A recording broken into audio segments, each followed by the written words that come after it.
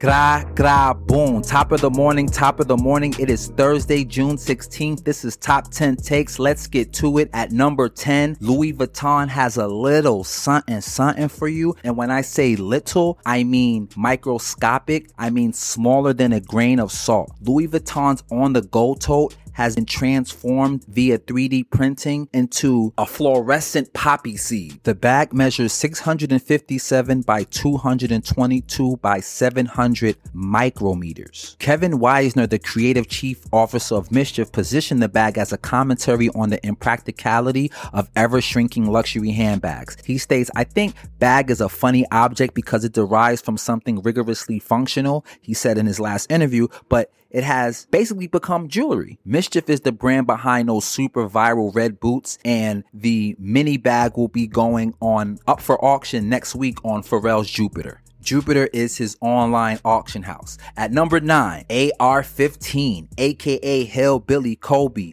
aka I think he might be dating Taylor Swift. Austin Reeves just got his signature shoe. A signature shoe. He's one of the 12 NBA players currently in today's game to have a signature shoe. I believe a lot of it came because of his breakout performance in this year's playoffs, on top of the fact that he's extremely marketable. He sat down with Sham to talk about his new kicks.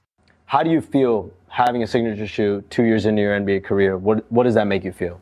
Honestly blessed. Like I said earlier, if you'd have told me I'd have had a signature shoe at, 18, I'd have looked at you and called you a liar. There's not probably like 20-something people in the NBA that, have a signature shoe. So honestly, I'm blessed to, play basketball for a living, and, I just have to pinch myself sometimes to really, understand what's going on. That's lit. At number 8, the NFL season is slowly approaching us, and Netflix just released a trailer to their sports series called Quarterback that features Patrick Mahomes, NFL champion Patrick Mahomes, Vikings quarterback Kirk Cousins, and former Falcons quarterback Marcus Mariota. Last season, the 3 quarterbacks were followed by camera crews both on and off the field. That year, Mahomes happened to lead the Chiefs to a victory in the Super Bowl and won his second NFL MVP award, so great casting, Netflix. Cousins was actually named to the Pro Bowl and led the Vikings to a 13-4 record, and Mariota started 13 games for the Falcons before the team made the switch to rookie Desmond Ridder. He left the team shortly after being benched and signed with the Eagles this offseason. So it's really cool that you can see all ends of the spectrum, essentially. You see the pinnacle that you can get as a quarterback, winning the MVP and winning the Super Bowl, and then the other end of the spectrum of getting hurt and benched. At number 7, keeping it on the Netflix wave, Black Mirror just dropped 5 new episodes from their season 6. Everyone is talking about this episode called Joan is Awful. I'm not going to get into it, but if you know Black Mirror, you know that this is one of the greatest shows in television history, in my opinion, because it just takes your brain into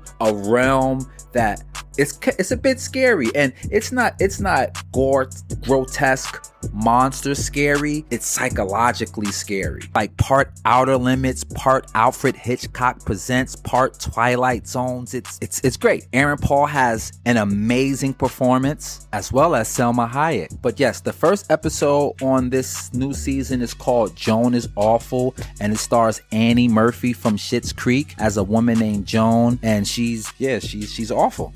Kudos to Charlie Brooker. We need this writer's strike to be over. At number 6, Doja Cat has gotten our attention with this new striking cover art for her new single called Attention. And she also dropped a video that's aesthetically pleasing, to say the least. And the song itself, sonically, is a banger. I even checked her Instagram, and everyone from Grimes to Coi Leray are leaving fire emoji captions, and it's a scorcher.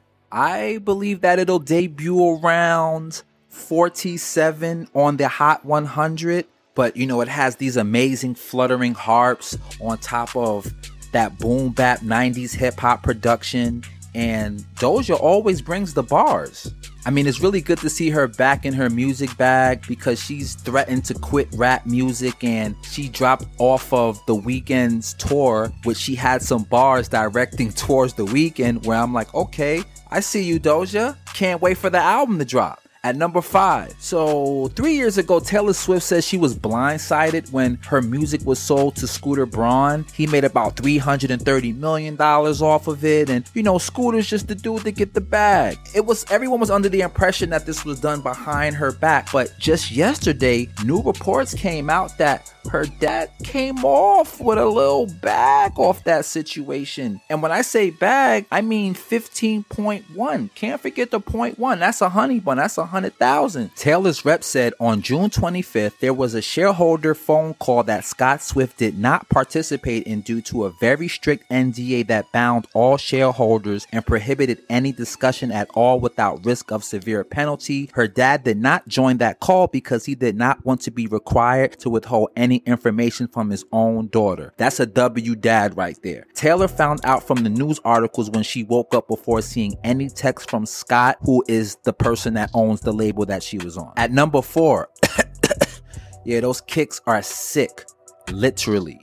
Michael Jordan's flu game sneakers from his epic performance in 1997 have auctioned for $1.38 million. 25th anniversary of Michael Jordan's iconic game-winning shot in Game 6 of the 98 finals. The sneakers he wore one season earlier in the infamous flu game sold for $1.38. Despite the subsequent revelations from Jordan's trainer and the Last Dance documentary that he wasn't actually ill by the flu, I always thought he was. He was actually food poisoned, apparently. Jordan had 38.7 boards and 5 dimes and played 44 minutes, and dude almost died on the court. The ball boy for the Bulls originally sold them for $104,000, and then now they just made that epic flip for $1.38.